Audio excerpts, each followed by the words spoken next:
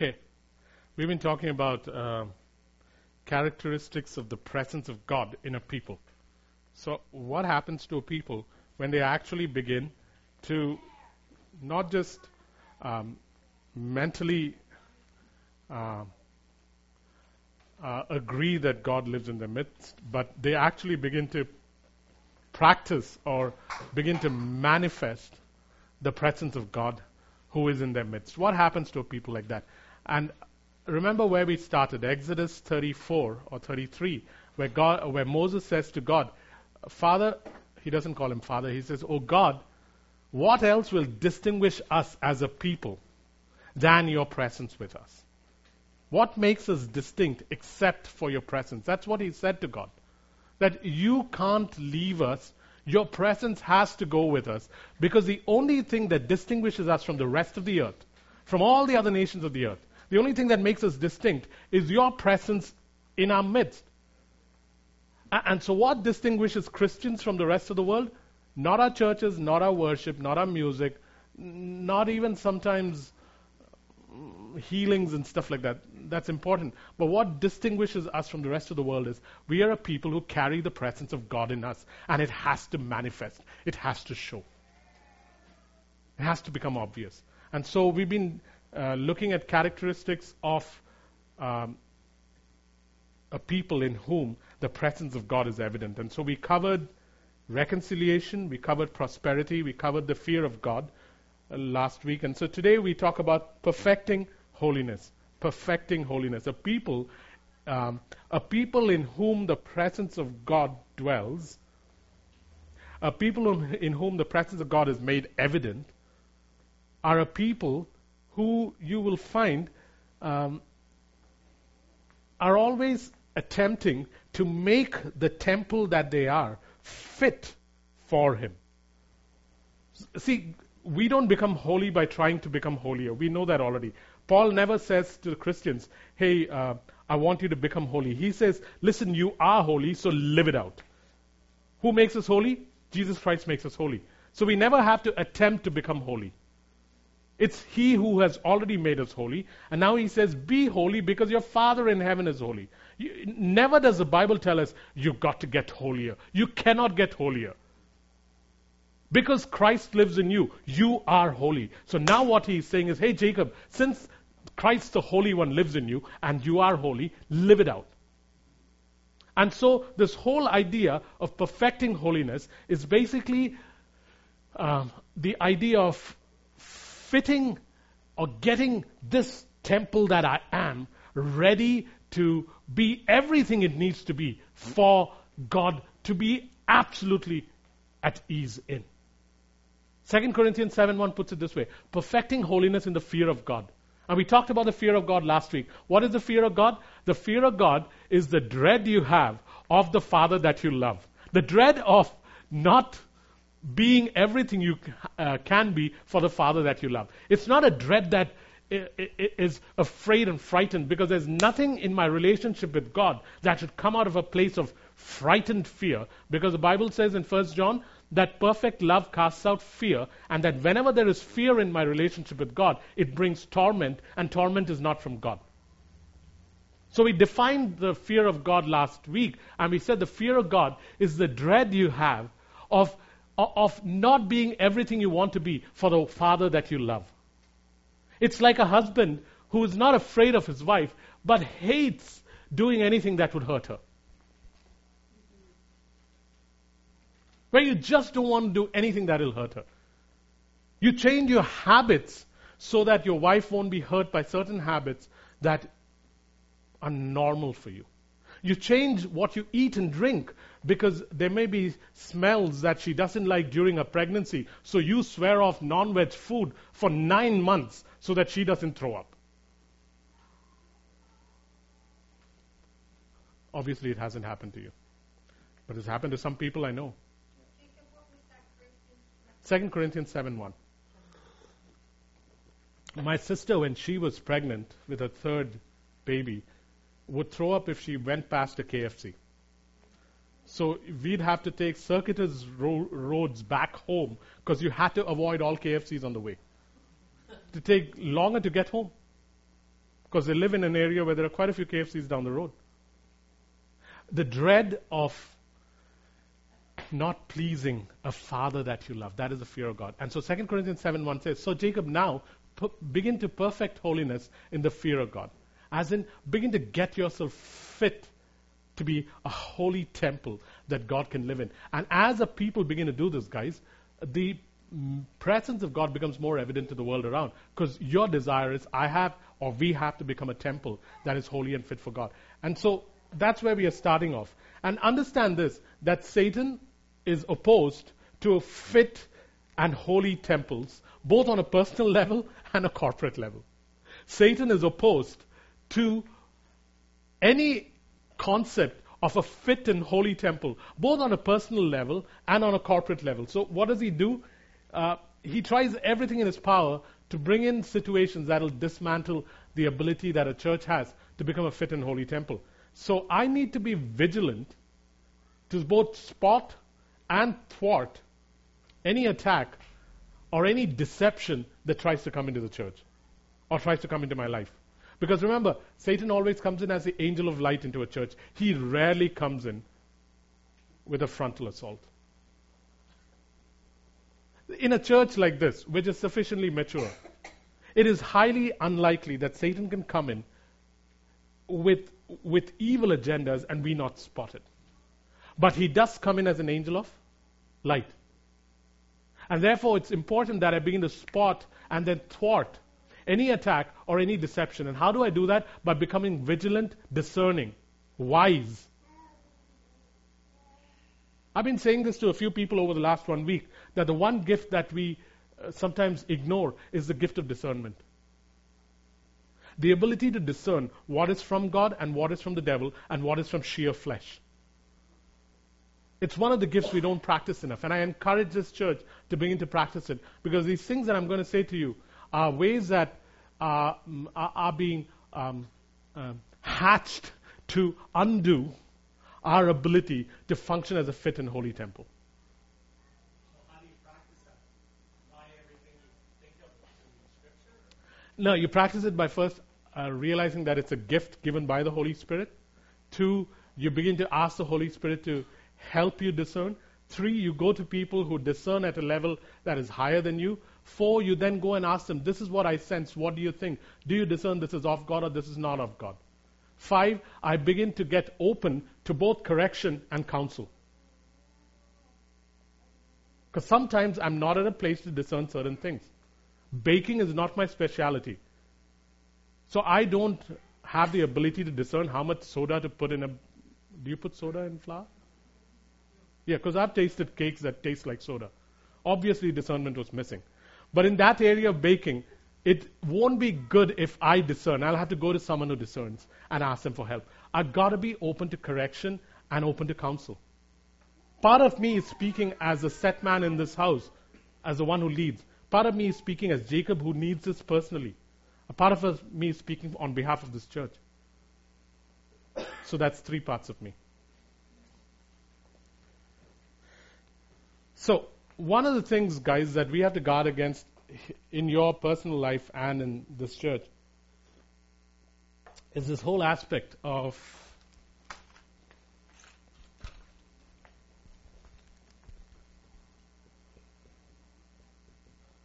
dullness. Dullness. I'm going to use Leviticus 21:17 to 23 every now and then to illustrate the point. Guys, dullness is a prevalent spirit in many churches, and it can and sometimes does afflict this church too. And it's got nothing to do with your IQ, okay? Most of you are geniuses. But dullness, let me explain how dullness is a prevalent spirit that affects us. And it's on many different levels. On one level, guys, here's a question you need to ask. Here's a statement I want to make. Dullness is often displayed when I don't have vision or purpose. Proverbs 29, verse 18, says that visionless people cast off restraint and usually perish. Visionless people cast off restraint and usually perish. That's what Proverbs 29:18, depending on the version you read, that's what it says. So, if you looked at Leviticus 21 verses 17 to 23, there's a scripture which says that ministers who minister before God cannot afford to be blind. And blindness is this inability to have vision, this inability to have any idea of where you're going, any purpose. And so all you can do is sing Que Sera Sera. For those of you who don't know the song, no, I won't break into it right now. Which basically says, whatever will be, will be.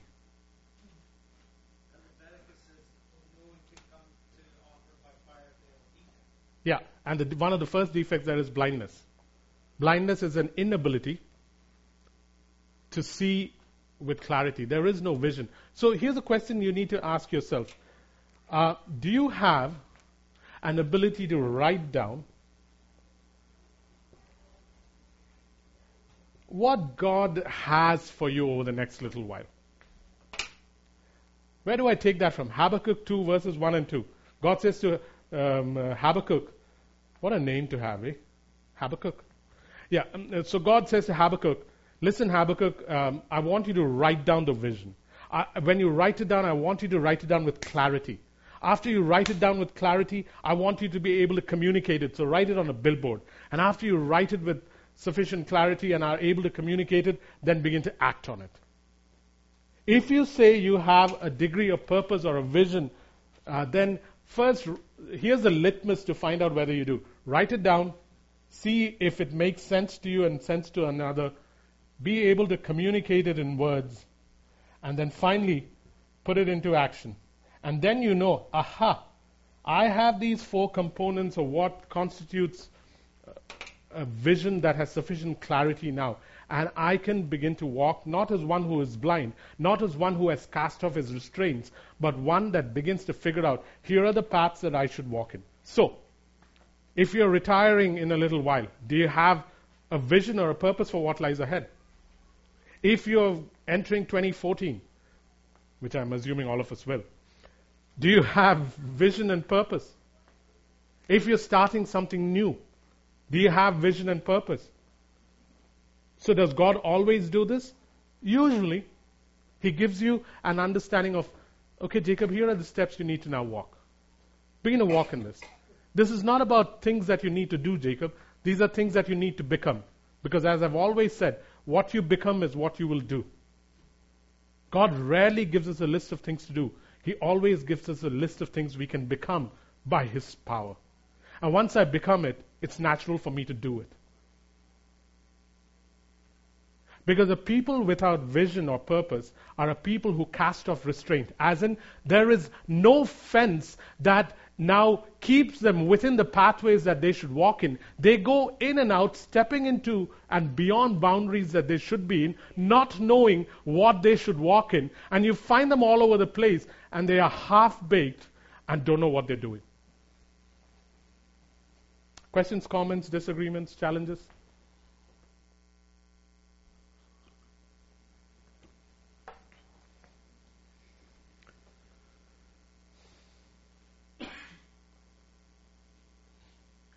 Half the time when I sit with you, on the occasions that I've sat with you one-on-one, most of the time I'm giving you things to do that have nothing to do with, here's a list of things you need to accomplish. It's usually, here are the things you need to become. And I'll keep supplying you things to read, points to ponder on, ways that your mind needs to shift. Why? Because you need to become that.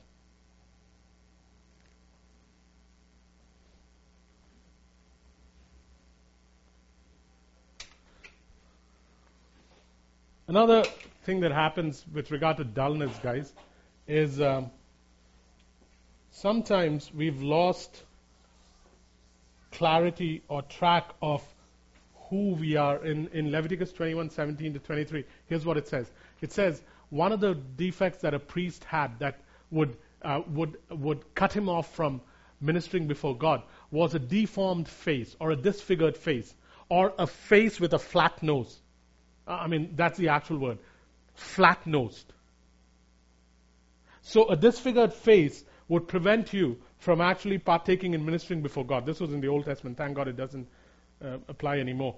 So here's what a disfigurement is, guys. A disfigurement is when you are dulled to what God thinks of you because you live by what others say you need to become.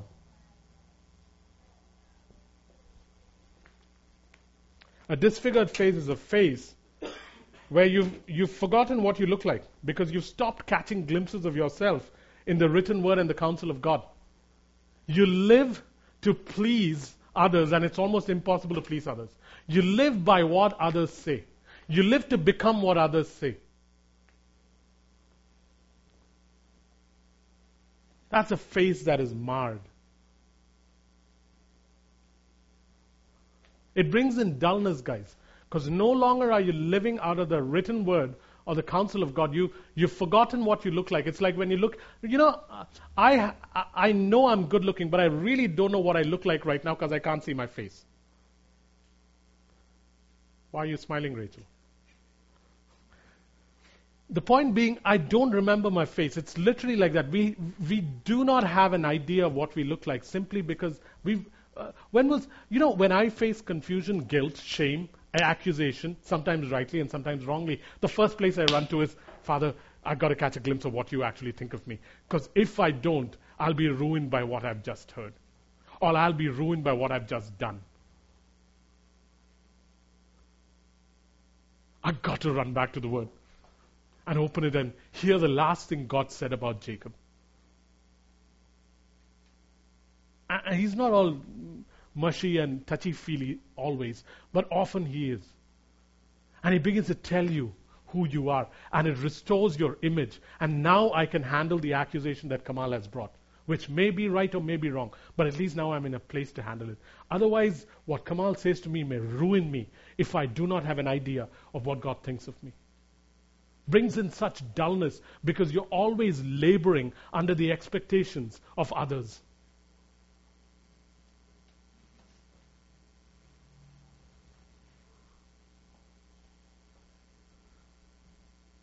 Some of your sons and daughters say things about you that are nasty.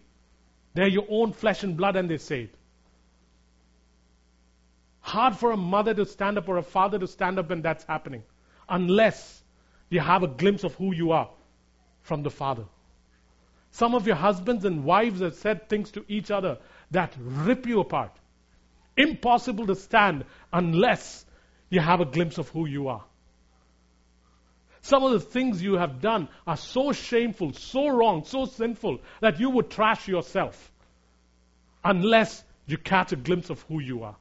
Some of the people you trusted did you harm, and it'll ruin you unless you have a repeated ability to go and catch a glimpse of who you are. I'm saying to us, how much longer do we stay in this cesspool, guys?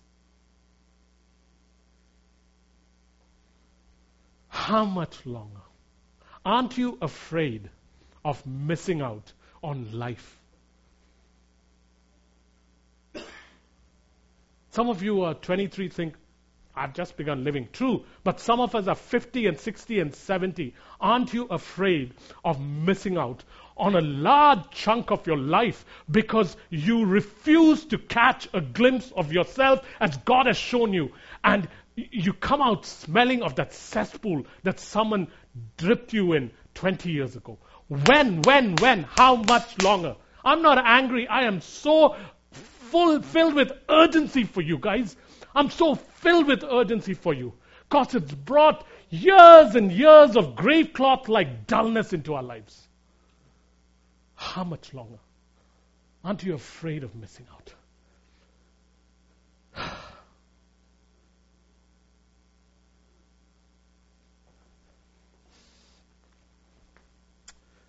You got an opportunity today to say, I'm getting out of this today. 20 years is too long.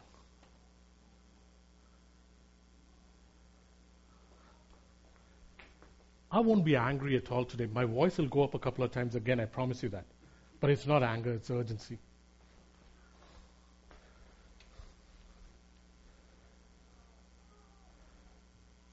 Then there's lameness, guys. Lameness.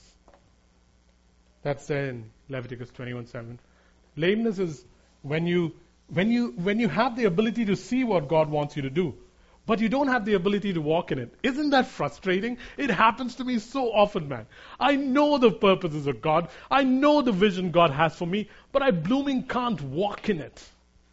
I just don't seem able to walk in it.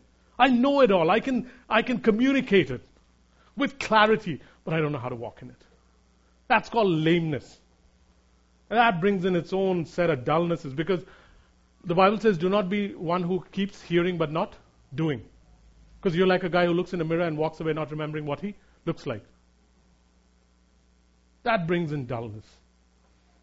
Where I can talk the talk just brilliantly, but I don't know how to walk it.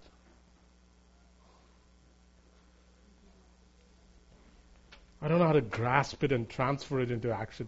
Guys, sometimes that's because of stunted growth, and stunted growth can be through many different means. Stunted growth can be a result of just continuously feeding on infant food. By infant food, I mean you have a basic understanding of Christianity and you'll stay there. Don't want to go further. Or it can be because you have and I have our self-set spiritual statures that we want to attain that has nothing to do with the stature of Christ. I'm talking about things in our house. I'm not talking about things outside in someone else's church. Some of us insist, and I'm not thinking of you right now, because I didn't go over a list of people here to say who's got which problem. Some of us don't mind feeding on infant food. Same thing over and over again. These newfangled revelations that comes up every now and then in Acts 29, that's for someone else, not for me. Right now, this is what I understand, this is what I live with. Bad idea. It brings dullness. Sometimes it's self-set statures that you want to attain instead of attaining the stature of Christ. Brings in dullness, guys. Hey, this is a prevalent spirit that is at work to unseat things in this church.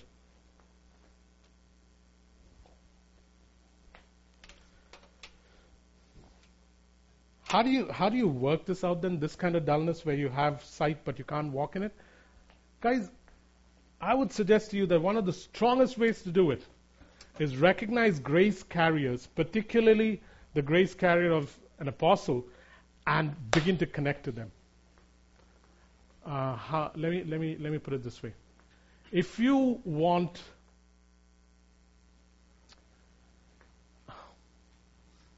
okay, let me give you an example.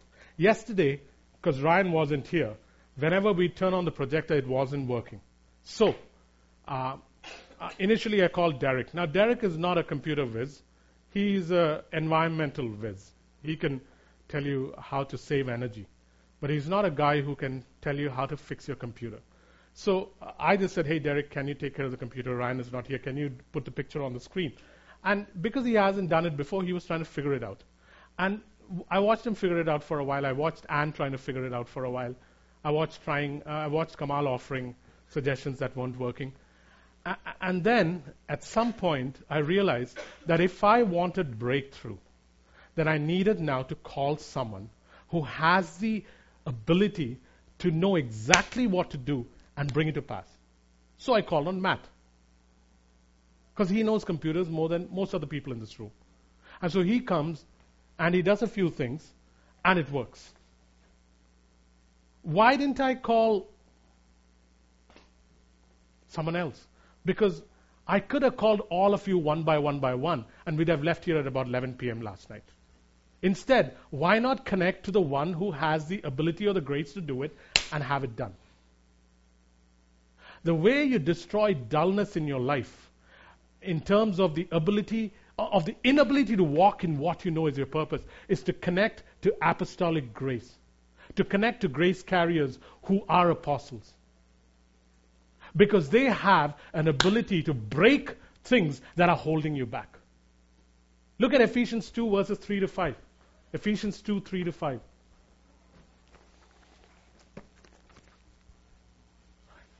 Ephesians 2, 3 to 5.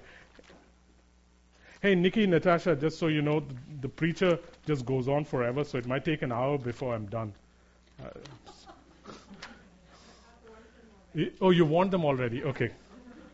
I don't know whether that's a compliment or whether that's a diss that you want them already. Ephesians 2. And if you have to leave, guys, at any point, feel free to get up and leave. All that will happen and is I'll say you're leaving the building, and it'll be a little embarrassing. But feel free to leave. Some of us have to go. We can't stay forever. But I'll finish by 12 as usual. Ephesians 2 verses 3 to 5. Is it Ephesians 2? Ephesians 3, 2 to 5. Ephesians 3, 2 to 5. Okay, listen to what Paul is saying about himself. Not about him as a man, but as one who is called to the office of an apostle. For this reason, I, Paul, a prisoner for Jesus Christ, on behalf of the Gentiles, assuming that you have heard of the stewardship of God's grace that was given to me for you. Look at that. The stewardship as in the ability to steward over something that the master gives. Of whose grace? God's grace. And what does grace do? Grace flows into every depression in your life and levels it off. That was given, not appropriated, not seized, but given to me. For whom? For you. Who? The church in Ephesus. And how the mystery was made known to me by revelation. So how did this come to Paul? Through revelation, as I have written briefly. When you read this, you can perceive my insight into the mystery of Christ, which was not made known to the sons of men in other generations, but has now been revealed to his holy apostles and prophets by the Spirit. People don't want to preach about this because it looks like you're pumping your own muscle. No, man, it's the truth. Equippers are given to the body so that breakthrough can happen. It's sheerly by the grace of God, given for your benefit.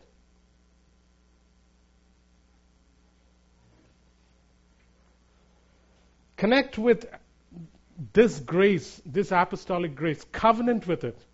If you don't, guys, I'm saying to you, based on what I know of what Paul explains in the Word, if you don't connect with it, if you don't connect with this resident grace of apostleship, even in this church, for the rest of your life, you can roam around like a Christian vagabond.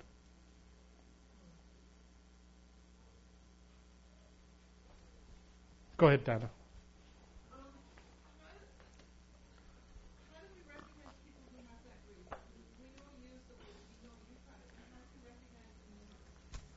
Let's start with this house first, man.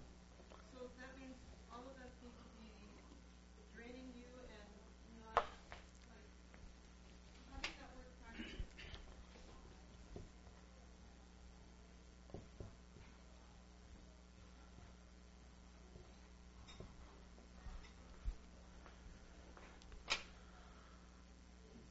Draining, no. Connecting, yes. Yeah, but so what happens? When you identify a grace carrier, build an upper room. Build an upper room for him. In the sense, position the grace carrier above you. Begin to draw from him. Come to a place where you begin to draw from the person. How do you draw from a person? If I want to draw from you, I have to come under. I have to say, okay, here I am. I want to learn. Whenever you meet a grace carrier, and if you know that here is someone who has the grace of an apostle, prophet, teacher, evangelist, or pastor, build an upper room for the person. Not as in a real room. Build an upper room as in place the person in a position where you can draw from them. And drawing always comes through honor, through patience, and through the ability to say, okay, I'm willing to come under and learn over a sustained period of time. This sounds so self-exalting, and yet it's not. It's for your benefit. But I'm still, so is there anybody else in the body that we should be? At present, in terms of Apostolic grace? Not yet. Not yet. Probably nascent, but it has to be recognized by the body.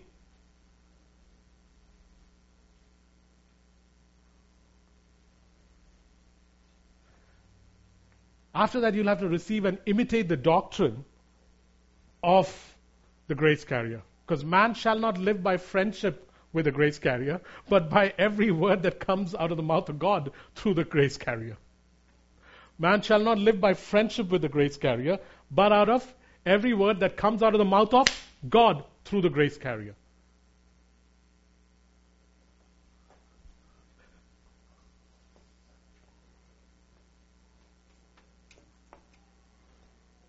Guys, ask me questions because I'm not awkward about this. Challenge me. I'm still not awkward about it. Okay. Okay. So, again, let's go back to the computer thing. So, let's assume he's a grace carrier, and his grace, by grace I mean here an ability for now. His ability, he is a carrier of an ability to solve all audiovisual, technical, computer-related problems. That's his ability. So, if I want this church to be outfitted with audiovisual, technical stuff, then here's what I'll have to do. I will have to build an upper room for him, as in I will have to position him in a place where I don't go and say, hey Matt, you want to help me? No. Hey Matt, will you please help me? I need help. One of the hardest things to do to receive grace is to humble yourself. It is very hard. We don't like I've always said, we love peer-to-peer relationships. We never want to come down lower. If I want anything from his life or your life, and I'm talking about anything, let's assume you have an ability to be super kind and generous, and I don't have that ability. If I want to learn that from you, I'll have to come under. I'll have to acknowledge that here you are with an ability that I don't have. I want to learn from you, so let me come under you. I'll tell you what prevents this. An independent streak, pride, and a great desire for peer-to-peer relationships. All our relationships are like that. We've talked about that before. So I come and position him above me and say, I need your help. Hey, I needed his help 4 weeks ago. And so when I called him to come, knowing that he has work, my words to Jason was this: Jason, I would like you to come not so that you can learn anything from me. I would like you to come because I need your help today, and I would so appreciate it if you came.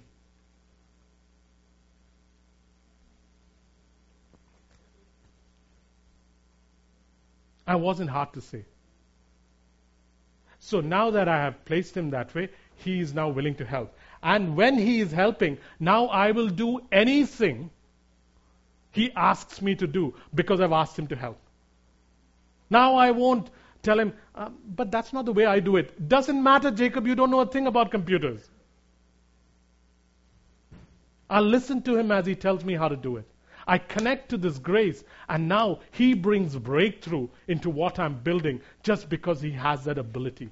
Otherwise, I'll tell you what I'll be. I'll be a technical vagabond for the next 6 months. And what does a technical vagabond do? Hey, let's try this. See, there's a button there. Try pressing that button. Didn't work? Hey, do you have a safety pin? Let's poke that in and see. Didn't work?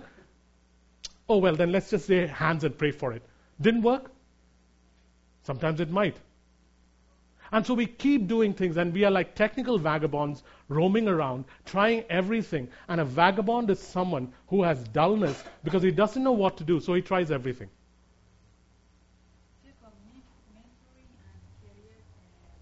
Grace carriers? Mentoring and grace carrier is different because a carrier of grace equips you as if that's the only interest in his life. Mentoring is a role you play. An equipper is someone who is there for the long haul, whose only intent is, I've got to bring you to a place where you have the same stature as Christ, and I will invest everything I have to make that happen in your life. While a mentor may be for a time. A mentor usually has to be invited. An equipper comes into your life and you'll have to kick him out.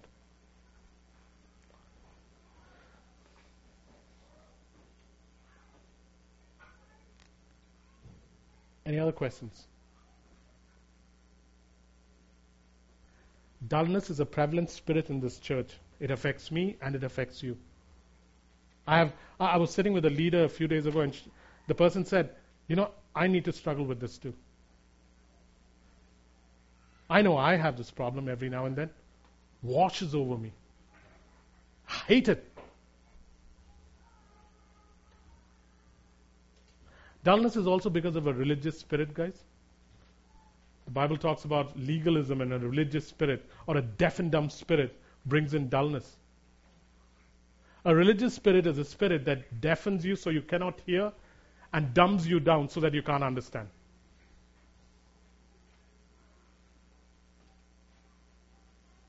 A religious spirit is a spirit that prevents you from being able to receive. Haven't you noticed how sometimes you can hear and yet you're not understanding? And it's not because the guy who's preaching isn't preaching properly. It's just this dullness that settles over you. Fight it, guys. Fight it. By recognizing it as dullness. What we do with dullness is when it comes over, we say, I can get the CD. When I'm sitting somewhere and dullness takes over, I refuse to switch off. Instead, I quickly write down a point and say, I did not understand this, oh God, you've got to explain it to me, because I don't want to get stuck there. I've got to keep going with whatever the person's teaching. So I'll keep going with the person while, oh God, here is something that I can't afford to lose out on. I don't settle for, I can listen to the CD later.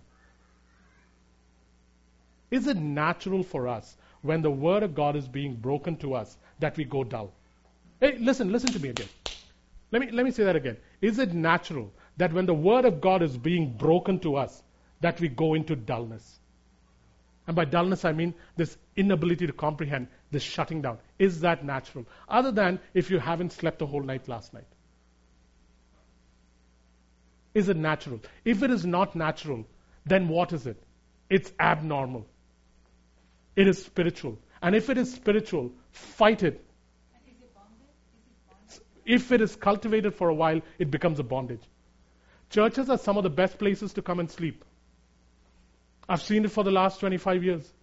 Been in 4 or 5 different churches, and it's the nicest place to sleep. I don't know why, but churches are some of the most comfortable places to sleep. And the larger the church, the easier it is to sleep without being noticed. The smaller the church, the more difficult it gets. Grandma's big example, like 57, a church put on the board that if you have problem with insomnia, we have a solution. Hasn't come in. In a sense, it's a double whammy. Because on one hand, they're saying we'll solve it. On the other hand, they're saying, come in, you can sleep. I mean, when we started Acts 29, there used to be a couple of people used to come. And about 7 minutes into the sermon, that person would knock off. And I wouldn't even have to check my watch because I'd know, okay, that's 7 minutes.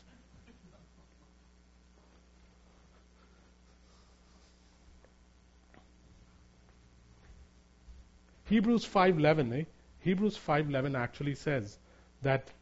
Let me read it. Hebrews 5:11.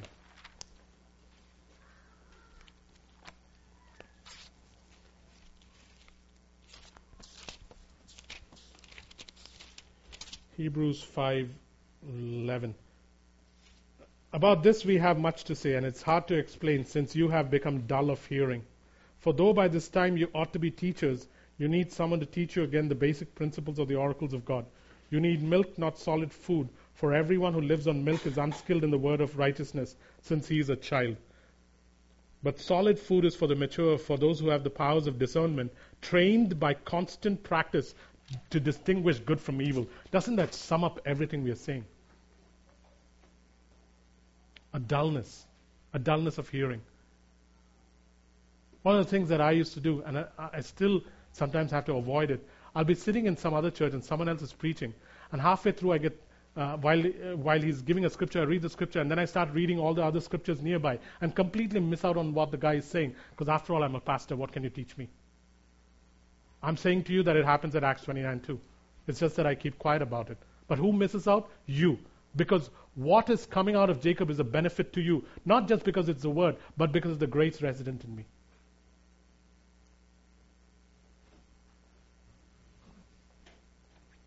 Questions, guys, before we move on? How's it going in there, Tavis? Good? Your mom doing a good job?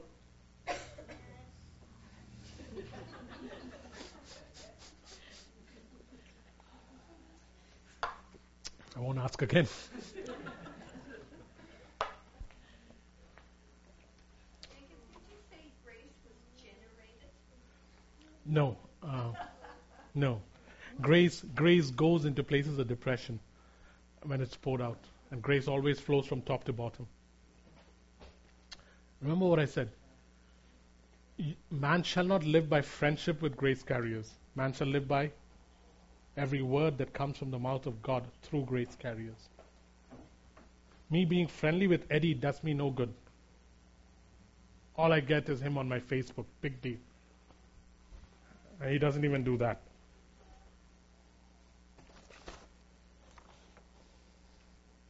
So guys, here's what I want to do before we move on. I want to rebuke the deaf and dumb spirit, the spirit of religion, the spirit of dullness that has an outward form of piety in your life and my life.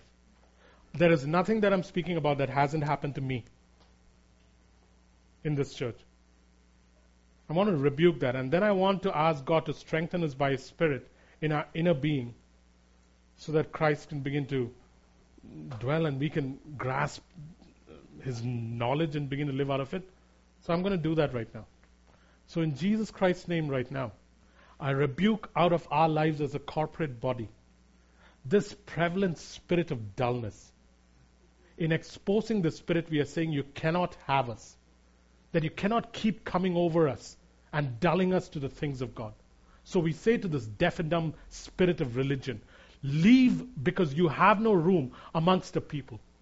And I say to ones who are under the bondage of the spirit of dullness, I break that bondage off you and off my life so that we can walk free of it. And I ask, Holy Spirit, that you would strengthen us in our inner being, enlighten and open our eyes to the surpassing knowledge of Jesus Christ so that we may know the extravagant dimensions in Him. So that we may begin to understand that we are filled with the fullness of you are Alpha and Omega. And I speak this over us personally and over us corporately. And I thank you, O God, that you are able to bring this to pass.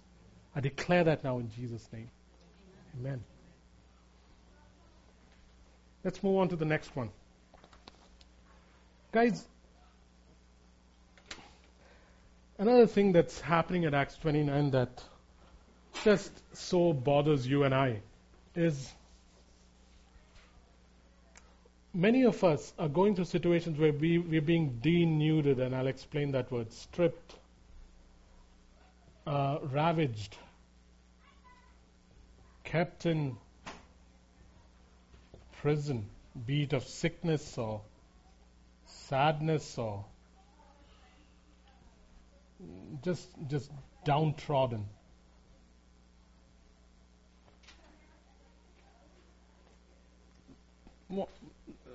It's almost like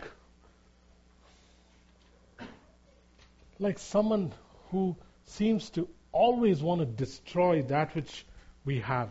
Many of us have been in bondage for so long in different areas. Sometimes it's in finances. Sometimes it's in sickness. Sometimes it's in an inability to come out of the doldrums that we've been in for ages.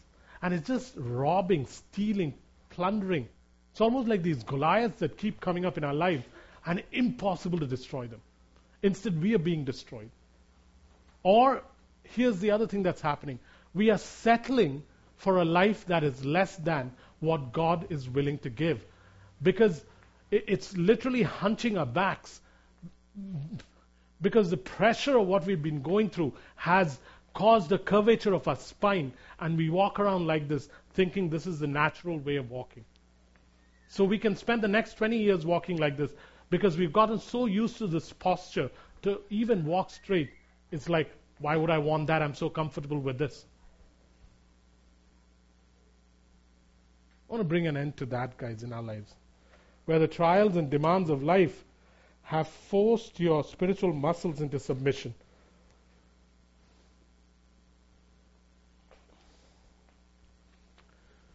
I want some of us who are going through situations like this to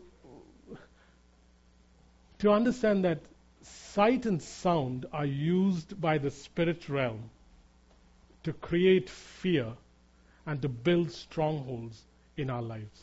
Sight and sound are used by the spirit realm, by the satanic realm, to create fear, to create intimidation, and to create strongholds in our hearts and minds and force us into guys who have spiritual hunchbacks.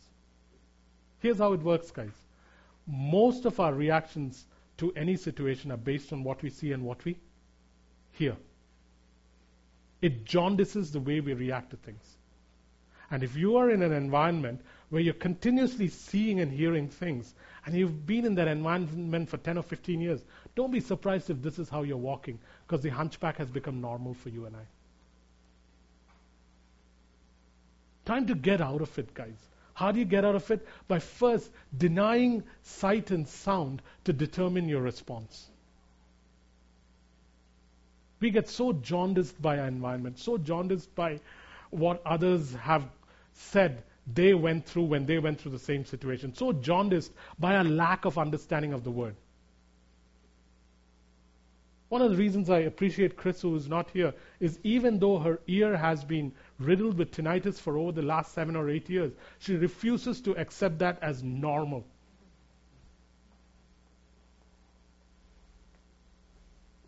Why is it that we accept things that are not normal as normal when God has something better?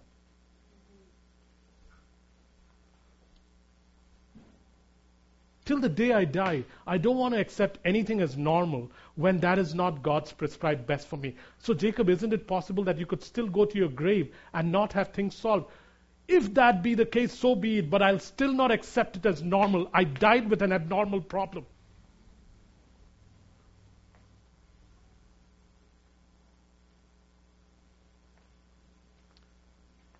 Do not hide behind the sovereignty of God as, oh, this may be what God wills. That is such a lame excuse.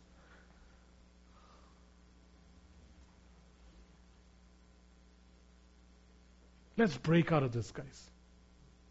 This thing that's destroying our lives through disease, through sickness, through thorns in our flesh that sometimes come from our own families, through bondages that we've been suffering for ages. Let's break out of this. Because this isn't what you were created for. And a people who have the presence of God in them needs to show the rest of the world that this is not normal. Because the world thinks it's normal. Who will show them? We come up with theologies to support the abnormal. Let this small group of people begin to rise up against these things.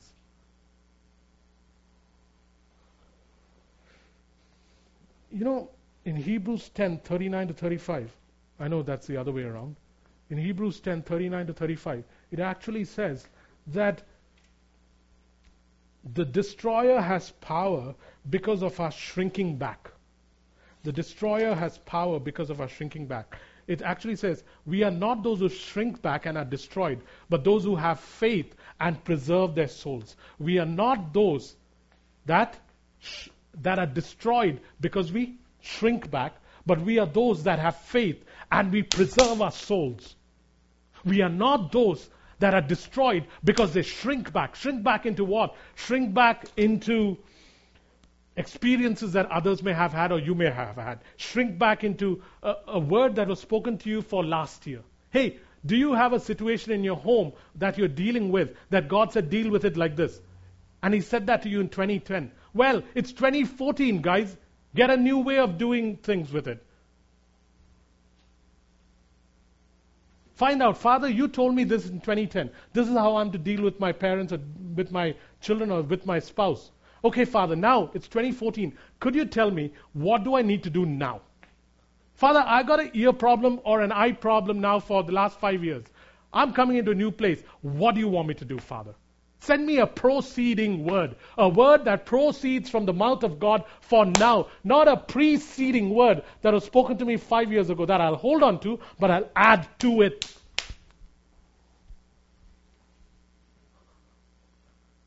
Imagine if we were functioning as Acts 29 with words that were spoken to us in 2006.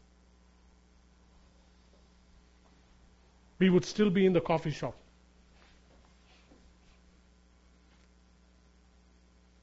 Cannot shrink back into things that allows us to be destroyed. Cannot shrink back into human examples where someone else had the problem, this is how they did it. Cannot shrink back into inaccurate teaching. Cannot shrink back into feelings. Cannot shrink back into facts. Cannot shrink back into this. Cannot shrink back into theologies we come up with because something happened to us.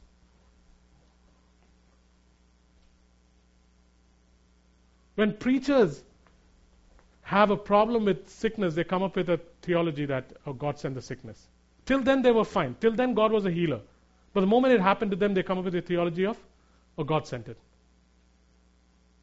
Refuse this, guys. We've got to break out of these bondages. We've got to show how the Father is to the world outside.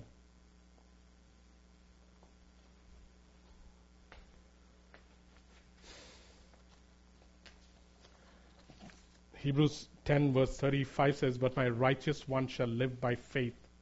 And God then says, if he shrinks back, I have no pleasure in him. As in, I do not approve, even though I'm accepting of you, Jacob, even when you shrink back. I have no pleasure in you when you shrink back. And what did we say the fear of God is? The fear of God is the dread of offending or hurting or taking away pleasure from the Father that you love. My righteous ones shall live by faith.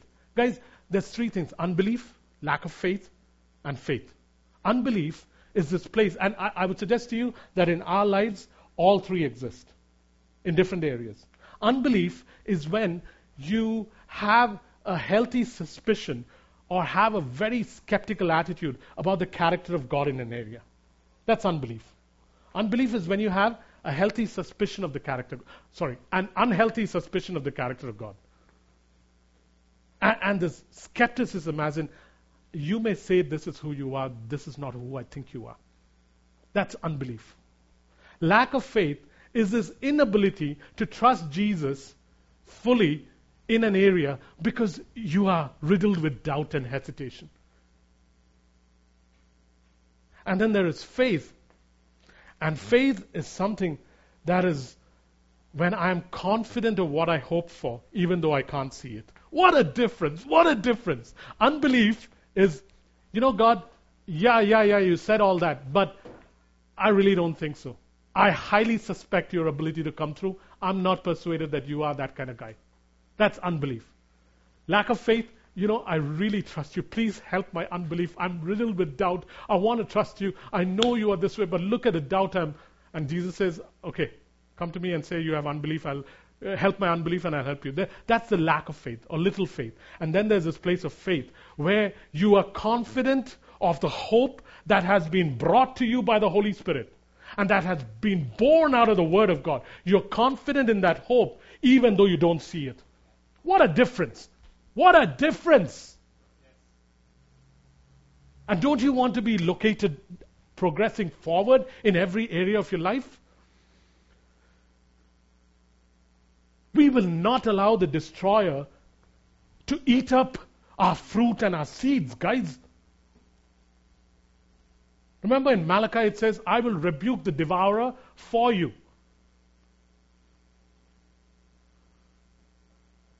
In February of this year, remember the word God gave this church, that despite lavish revelation, you are a people that are plundered and in prison and are being kept captive. And it said, won't you come to me and say, restore, so that I can change your dead ground into Eden. That was the word given to us.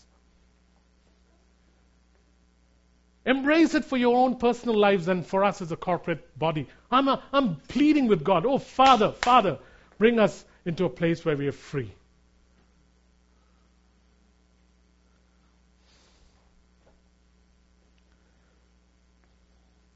Proverbs 19:8 says, he who is slack at work is brother to the destroyer. He who is slack at his work is brother to his destroyer. Guys, sometimes faith needs work.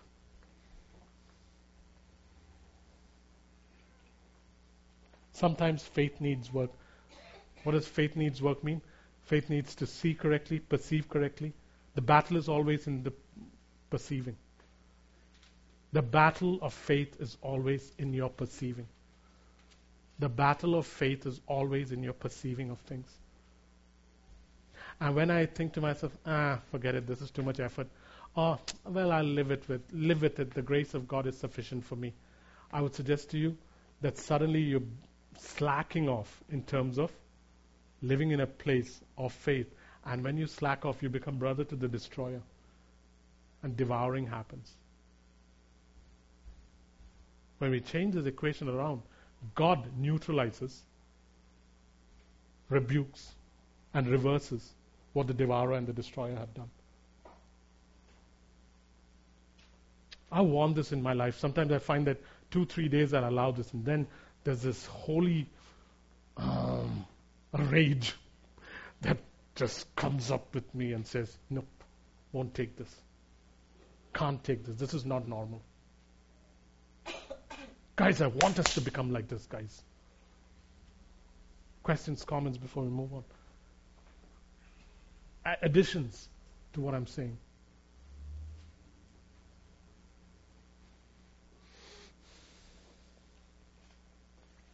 So let's pray this, guys. Let's pray that you and I, and we as a body, will not waver through unbelief regarding God's promises.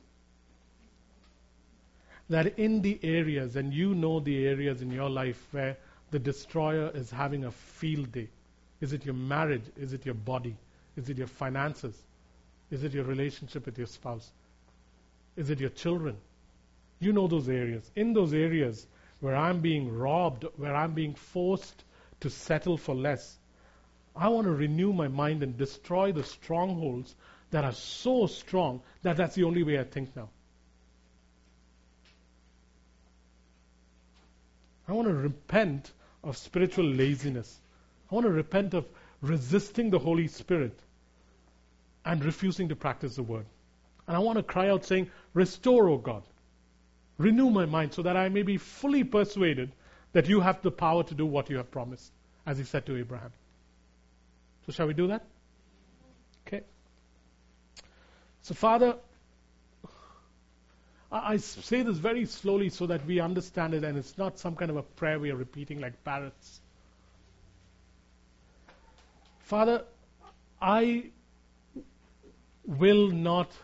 choose not to waver regarding your promises, O God. I choose not to waver in unbelief or doubt regarding your promises, O God, in my marriage, in my diseases and sicknesses, with regard to my children, with regard to the bondages I am in, with regard to the financial situations that I'm in, with regard to my fears, all those phobias we wrote down on the board. I refuse to keep wavering because of unbelief. And in the areas where I'm being robbed, where I'm being forced to settle for less, and I speak this for not just for me, but for all of us here. And for those that are not necessarily able to grasp what I'm saying or participating, I speak on behalf of them too. Oh God, in the areas where I'm being robbed and where I'm forced to settle for less, please renew my mind, oh God, through the Word. Please give me an appetite. I don't even have a hunger for the Word. Please renew my appetite for the Word so that these strongholds can be raised and destroyed. I've been trapped in them for so long. I only think a certain way. Want to stop it, Father. Want to stop it. Can't have the destroyer devouring my children, my wife, my husband, my life. How long, oh God? Can't let this happen, Father. And so I repent of my spiritual laziness, Abba. My refusal to listen to counsel, I repent of. Say it in your hearts, guys. Some of us need to repent of the refusal to listen to counsel. Repent of spiritual laziness, Abba. And I want to practice your word. So we say to you, O God, what you told us in Feb of this year. We say, please restore, O God. Please restore our dead ground into Eden again. please renew our minds so that we may be fully persuaded that you are able to do what you say you can. Could you now combine the destruction of dullness with the rebuking of the destroyer in our lives, oh God? Start it today. Only you can do this. Only you can do this, Holy Spirit. And I plead for this in Jesus' name. Amen. The last part, guys.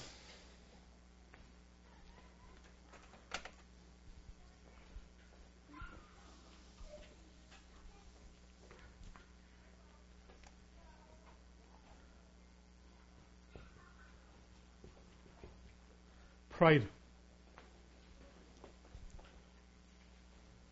Pride. That's another thing that we are fighting with us in this church, both corporately and personally. Destroyer, dullness, pride.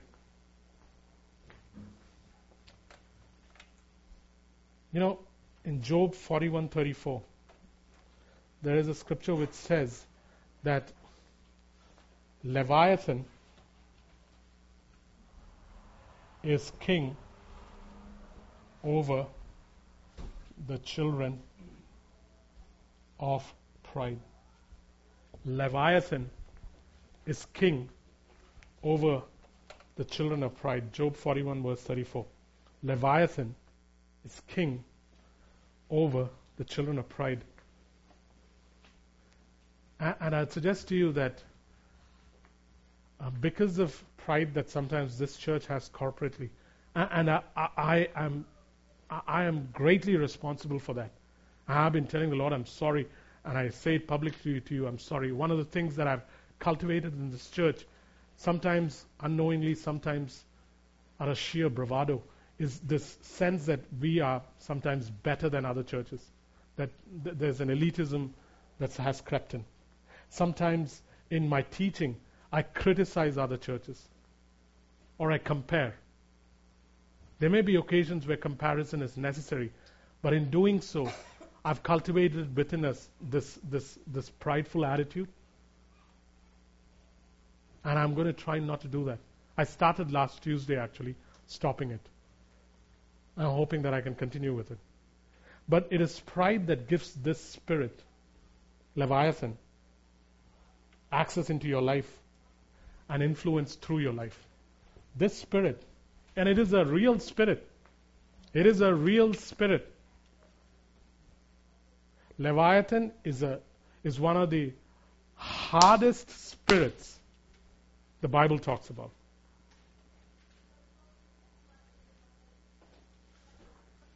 Leviathan is king over the children of pride. And so pride allows the spirit to access people's lives and influence through our lives. And it's hidden usually in a church. It lurks in a church, ready to strike when given the opportunity. And I'm saying, no, it can't happen. Cannot go on. Will not happen. And when it's exposed, it loses its power and it loses its hold over people if they repent. I've written a line here saying, forgive me, O God, forgive us, O God, particularly Jacob, for elitism, comparison, criticism. And I've ceased from it, and I pray that we cease from it. Some of us are inadvertently under the influence of this spirit. Others serve this spirit. In this church I'm talking about. Because of their continued pride, continued independence, self-taught standards, and a refusal to repent. Let me say it again. Some of us serve the Spirit inadvertently, as in, it happens. But some of us serve the Spirit because either I refuse to repent of my pride, or refuse to give up my independence, or refuse to just repent, or choose to operate by self-taught standards. And let me say this to you.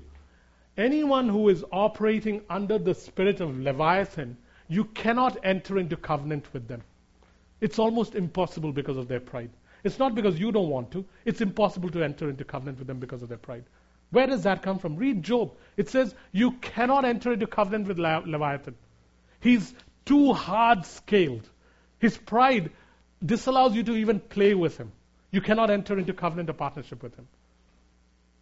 When this is my attitude, you can try all you want, but you will not be able to form a covenant with me because of my pride.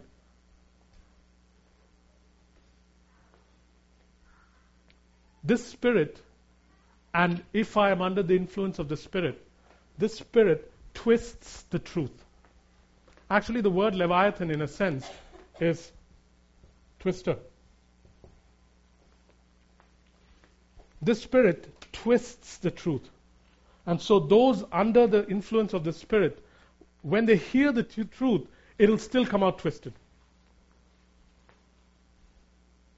The spirit twists the truth. Those under its influence hear things in a twisted way.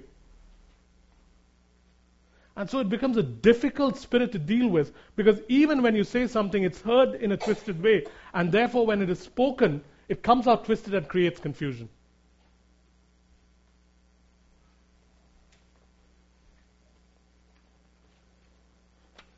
Another thing that happens when this spirit is active is I become someone whose words become negative, whose words become destructive, and I have the effect of pulling down people. There's this mocking that comes up in my way, and so I attack people with mockery. That's another thing that caught my attention, that Jacob, when you talk, it's one thing to have a smart retort, but refuse to mock people, which I have done, Which I have done. That's another thing I want to cease from. Refusing mockery as a means of pulling people down. Where are you getting all this from, Jacob? Let's turn to Job 41.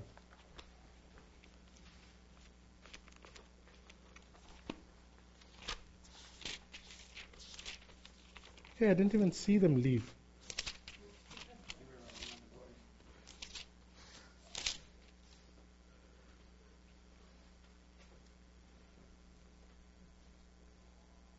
All of Job 41 talks about it. Can you draw out Leviathan with a fish hook? The first part talks about how it's hard to tame it. Verse 4, will he make a covenant with you? Will you play with him as a bird? The whole thing is about Leviathan. Verse 24, his heart is as hard as stone.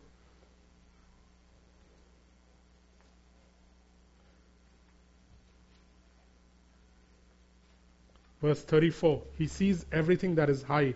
He is the king over all the sons of pride. What that means, guys, he sees everything that is high, is this spirit looks for people who have a lofty, elevated, exaggerated sense about themselves. He sees all those that are high. As in, this is a spirit that looks for those that walk proudly. And pride will always go hand in hand with independence, inability to be corrected, refusal to submit. It's a twister. It twists the truth and it creates confusion. It uses mockery and it uses destructive, that's from Isaiah 27, destructive ways to convey things. Resist submission to spiritual authority. Resist submission to spiritual authority. And tries to undermine fathers like Absalom did. Tries to undermine fathers like Absalom did. Here's what Absalom did. David would be waiting and giving justice and giving things to people. Absalom would wait and see as people came out. And then Absalom would ask them, so, what did David do for you? And then Ryan would say, oh, David gave me 2 sacks of rice and 3 burgers. And so Absalom would say, well, if you had come to me, I'd have given you 4 sacks of rice and 6 burgers. But that's okay. It's breaking away from the doctrine and the covering of the Father and offering things on the side that you have not gained the right to offer. It is a drawing away of people. What ends up happening is we end up being people with damaged testicles. I'm glad the guests left. That's in Leviticus 21. That a priest who has damaged testicles cannot serve. And what do I mean when I say someone with damaged testicles? And it applies to women too. What it means is that we can be loyal husbands, but we cannot be ones who have the ability to produce life in others. So you will have a church full of people who are loyal in serving each other, but have no ability to produce life in the other, because only one who is potent can produce children. One who is impotent cannot. This is a strong spirit. And I'm saying to you that these three spirits are at work in Acts 29. And the reason I have been teaching this today is to expose it. And as I have repented of some things, some of us need to repent depending on which is active in our lives, so that we don't continue in it.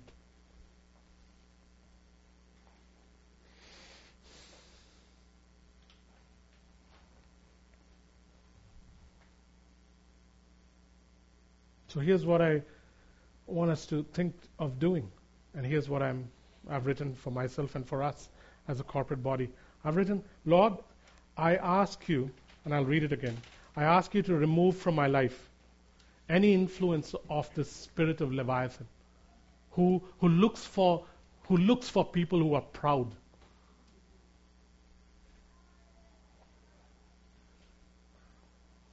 And who is king over them. Some of us inadvertently, some of us serve it on a regular basis because we choose not to change our ways. And then I'm saying, I reject this spirit completely and wholeheartedly, O God. Then I'm saying, forgive me of any ways that I have served this spirit, either intentionally or inadvertently. Then I'm saying, forgive me for ways in which I've twisted the truth, Abba, where I've listened to the distortion of the truth and have distorted the truth. Then I'm saying, Father, I want to work towards bringing unity, not division, not confusion into the church. And that I'll honor other members that you have placed in authority and under authority. And then I'll quote from Isaiah 27 where it says, O God, unsheath your sword, your merciless, massive, mighty sword, your word, and lop off the head of the Leviathan and serve him up as a stew for animals. That's what it says. So that's what we'll pray. So Father, again on my behalf, on behalf of people here and as a corporate body, we come and say, Oh God, I ask you to remove from my life the influence from the spirit of Leviathan. I reject the spirit and the pride that I may and have operated in. I reject it wholeheartedly and completely, O God. Forgive me, Father, for the ways that I have served this spirit intentionally and inadvertently. Forgive me for the ways that I have at times twisted the truth. Forgive me for the ways that I have distorted what I have heard. Forgive me for confusion that I have sown in my pride and in my attitude. I devote myself today by your sheer power to, Father, bring unity into this body and not division and confusion. And I choose to honor members of this body, be they over me in authority or under me in authority, in spiritual authority. And so I ask, oh God, please listen to this one, Father, and the other one too. But, oh God, unsheath your sword, your merciless, massive, mighty sword. Unsheath it. Even as we speak your word, which is the sword of God, unsheath it, O God, and lop off the head of Leviathan from this church. Lop it off, Abba, and serve it as a stew for animals. Do that, Abba. Do that, Father, so that we as a people can walk free. This is what we ask for, Father. In Jesus' name.